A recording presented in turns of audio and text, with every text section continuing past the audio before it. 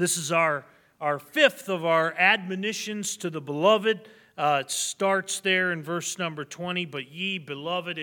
I love the conjunctions of the Bible. And again, if it's not an English lesson, but if you know English, conjunctions take you from one thought to another. Amen.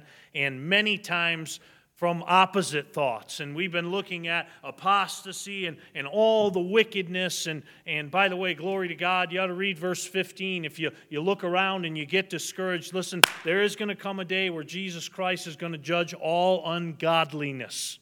Every last bit of it. And those people that now have the loudest voices will be silent at that moment. But we move from verse 20, and he says, I've warned you about all these wicked ones. I've warned you about all these apostates, these that don't have the Holy Spirit. But ye, beloved, it's not just about warning you about this.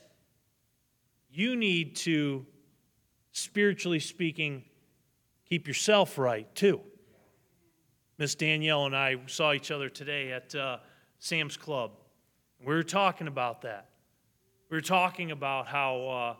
and I think it's the Lantis' anniversary today. Our anniversary's in June, and we said we got married in June before wickedness was a thing publicly. Amen. When you could actually enjoy the month of June, it was the marriage month. By the way, sidebar on that, it seems like of all the months to take over, the marriage month is kind of a funny one to do that. Amen. Just to, that one was free, not in the notes. Amen. But we were talking about how it's enough to just absolutely boil your blood if you're not careful. But you got to stay right with God. And after reading all this about apostasy, he says, but ye, beloved.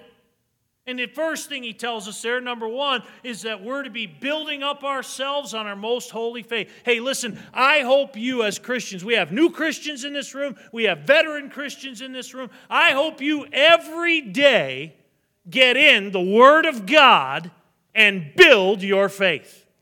When I visited Brother Jack Miller, Jack and Hazel last night, just stopped over real quick. They said, Pastor, can we get a new Bible reading schedule? And Jack had it, and he was soaking his foot, and he accidentally dropped the sheet into the soaking water, Uncle Joe. And he said, we need it. And it was all, looked like if you had a book in the bathtub and you fell asleep and you woke up and the book was about that big, amen.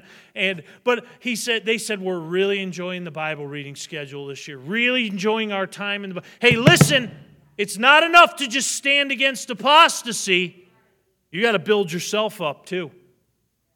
Listen, you got to take nourishment every day from the Word of God. So building up yourselves in your most holy faith, praying in the Holy Ghost. We talked about that. We talked about how asking God to lead us in our prayer time. Asking God, Lord, show me some of the things that I need to pray for today. Show me some of the people who are in true need of prayer today. Number 3, we're to keep yourselves in the love of God. Now here's something you don't have to worry about. God will keep you saved. If you've trusted Christ, you're saved. I know some in this room, including your preacher, have struggled over the years with doubt. You know why we struggle with doubt? Sin creeps in and disrupts our fellowship. It doesn't disrupt our sonship. Okay, a great example right now is my wife and I are raising teen boys. It was a lot easier to raise a 5-year-old and a 3-year-old than it is a 15-year-old and a 13-year-old. Now, some things are great. Some things are great, Brother Steve. When we say, hey, we're leaving in 5 minutes, we don't have to find pull-ups or, this or any, the big bag. Mom used to have the super bag that she'd carry. We could just say, hey, we're leaving, and then they actually get in the car by themselves now. It's amazing, amen? Wasn't always that way. But sometimes they get little attitudes that they didn't used to get when they were 5 and 3, and there's a little disruption in the fellowship that they have with mom and dad. By the way, it doesn't mean they're not our kids anymore. Remember that in your own life. If you've trusted Christ, you rely on this. For whosoever shall call upon the name of the Lord shall be saved. But it is up to you to stay in love with Jesus. That's up to you. That's what Jesus said to Peter. Lovest thou me? Lovest thou me? Lovest thou me? Remember what he said, what Jesus said to the church at Ephesus. You've left your first love. All of us at some point probably could identify with that statement. Hey, there was a time where the love for Jesus was a little hotter and it cooled off a little bit. Well, we're to keep ourselves in the love of God. Number 4, we're to be looking for the mercy of our Lord Jesus Christ. Hey, you know what? Again, all that's going on around us, oh my goodness, it's enough to make a Quaker cuss. It really is. But you know what we're supposed to do? Lift up our heads, for your redemption draweth nigh. When you see all these things come to pass, number 5, we're to have compassion, making a difference. Oh, I don't know about you. I know I fall short of that. I want to be a difference maker. But sometimes me just wanting to be a difference maker and not having the compassion that I should is something I need to pray for. God, give me that compassion, please. Give me your compassion. Jesus had it. And then number 6 tonight, we have verse 23. If you look at it there, it tells us another admonition. There's 7 admonitions here. But it says, and others save with fear. And then what's it tell us? Pulling them out of the fire. So this is the action. Number 6, pulling them out of the fire. The text tells us in your lesson there, the text tells us, and others save with fear. Okay? The fire mentioned in verse 23 cannot be anything but the fire of hell. It cannot be anything else.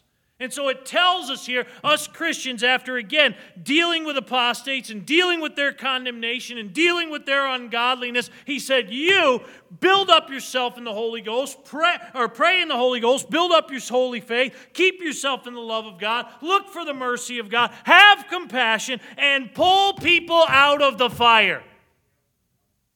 Christian, listen to me. That is our job. Not just the preacher's job. Not just the deacon's job. Not just the evangelist's job. Every one of us ought to be trying to rescue somebody. Ought to have somebody that is heavy on our heart. Family members, neighbors. I have a precious neighbor and not been able to talk with him about the Lord yet. I'm looking for the opportunity. It's burdensome. It ought to be burdensome. You know why it ought to be burdensome? Because of the illustration of fire. If my neighbor's house was on fire, I'm going to tell you something. I wouldn't say, well, I hope he gets out. Oh, I stand in my driveway and watch it, Brother Stark, and say, yeah, he's probably not home. No, if I saw that the house was on fire, I got a hunch I might even take a stick or something and break open a window, Brother Jim, and say, Kurt, are you home? Are you guys okay? And I'd listen. God, give us a little bit of urgency. You know, when the trumpet sounds, it's done. Oh, I'm not saying people won't be saved after the tribulation. A lot of people are going to be saved after the tribulation, and they're going to pay for it with their lives. I'm telling you what, ladies and gentlemen, God says to us in these dark days of apostasy, we ought to be pulling people from the fire. Wait, listen, and praise God, our churches. You know, listen, I'm not scolding you tonight. I'm exhorting you as your preacher. You ought to have gospel tracts on you. The other day, my boys and I went for a haircut, and I said to Eric, go out to the truck and get a gospel tract. And he said, Dad, there's none in there.